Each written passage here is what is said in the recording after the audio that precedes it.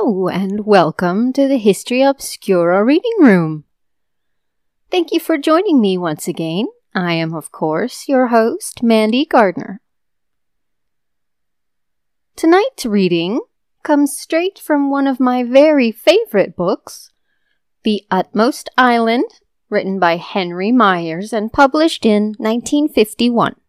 Tonight's episode is just the first of many in which I will be reading the entire book. This 214-page-long story tells the tale of one Leif Erikson, an intrepid Viking who was probably the first European to discover the far eastern shores of what would become Canada. This is a luxurious story of mythology, adventure, and, of course, history. But first, men like to call each other my boy. It is more than a pretense that they are not growing old. It is a wistful echo of those very distant days, many centuries ago, when it was taken for granted that boyhood never ended and old age never began. Boys could grow up then and still be happy, for they had no disquieting need to readjust themselves at maturity. All their new experiences would be merely new games with new names, such as money, or women, or weapons, or death. But games for all that, to be played by the rules that games have. The sky rests on the shoulders of 4 dwarves. They stand at its corners, holding it up, and their names are Nordri, Sudri, Austri, and Westri. A man told this to his little son about 975 years ago, one morning in Iceland. Today you tell a child such a thing, or would if it hadn't been so long forgotten, to make him eat his breakfast. But 10 centuries ago, when we trusted our eyes, you told it to him because it was true, and he would have to learn it sooner or later. The year 977 was a good time in which to be 6 years old.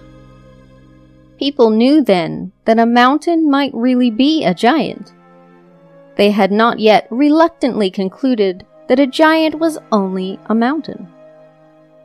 The obvious, unquestioned wonders that you saw, or thought you saw, were told to rapt son by rapt father, which indeed still goes on, though the wonders today are less amazing because there is less amazement.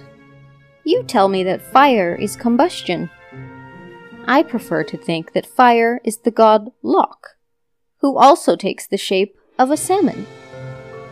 It is I who seem to be right, because a leaping salmon looks like a leaping flame, and if you had argued with me about it in 977, I would have turned into a bear and killed you. That is to say, I would have gone berserk.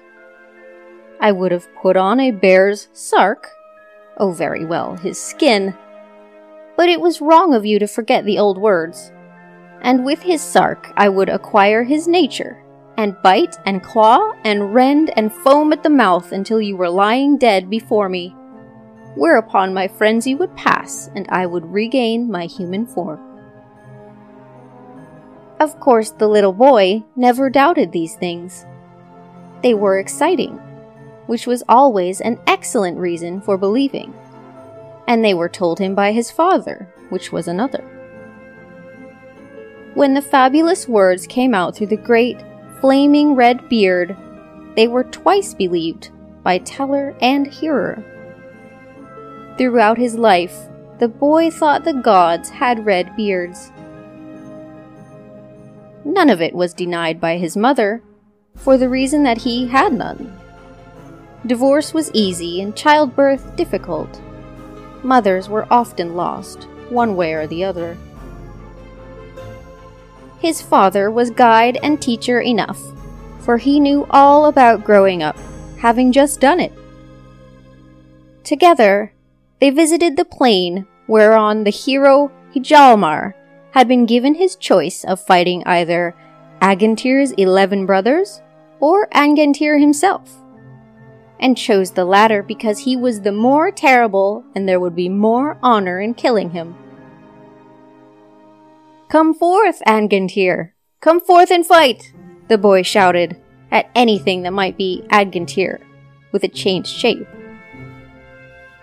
But the shadow or bush or fox knew better than to accept the challenge.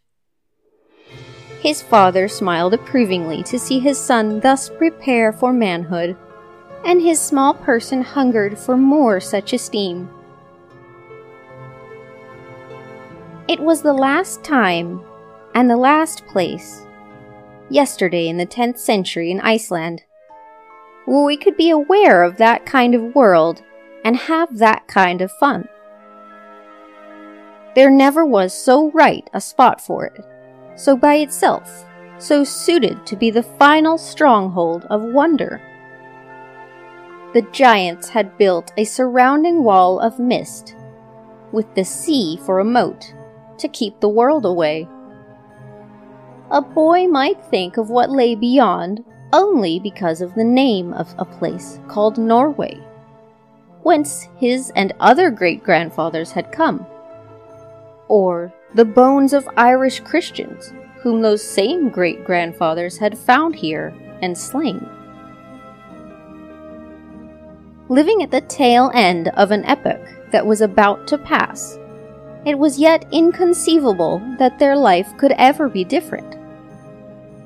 Any change, however slight, of custom, belief, or pleasure, seemed impossible, absurd, to be hooted at if any madman were to dream it. There was no premonition, no fleeting or uneasy vision of the mighty transformation which was creeping toward them along the edges of Europe. Fate had not the heart to tell them that their dear and ancient ways would end, that the Middle Ages lay in ambush back of the horizon. The exulting berserk hero, singing mocking songs as he flung spears from his burning house upon the foes who ringed it, would be replaced by the knight-errant, with his rules and niceties, his quest, his blessing, and his sword for hire. Their gods were going to die. He must learn to be a bonder. Since his father was a bonder, it followed that he would be one too, and must know how to rule the farm he would inherit. "If you can do that better than the other bonders," said his father, bribing him with a glittering future, "they may choose you to be a king. And the kind of king they make you will depend on the kind of bonder you make yourself. You may be chosen folk king and rule certain districts, or sea king and rule certain ships, or host king and rule certain warriors." Then, seeing a conceited king look spread over the little face, he hastened to add, "But whatever kind of king you may become, you will be a chosen king and nothing more, and must ever vie with other bonders to prove that you are still the ablest, with weapons, wits, and words." The boy considered these various kinds of kings, liked each in turn for the picturesque things they could do, and in turn wished to be each of them.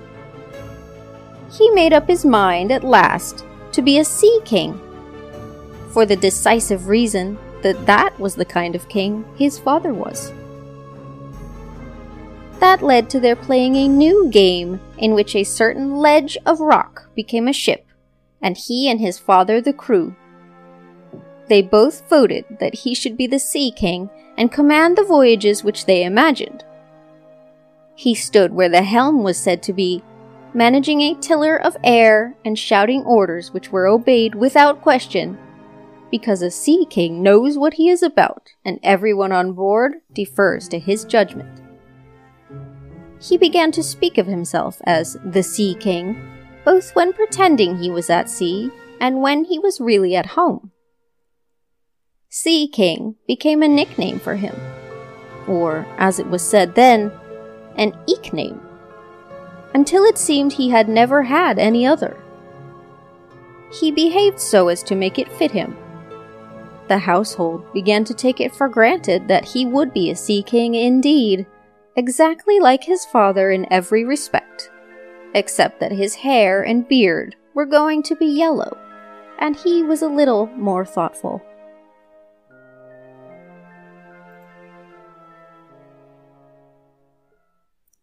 End of Chapter 1. Thank you for joining me, friends. Please visit patreon.com/historyobscura for ways to support the podcast and get yourself some fun new content. Good night.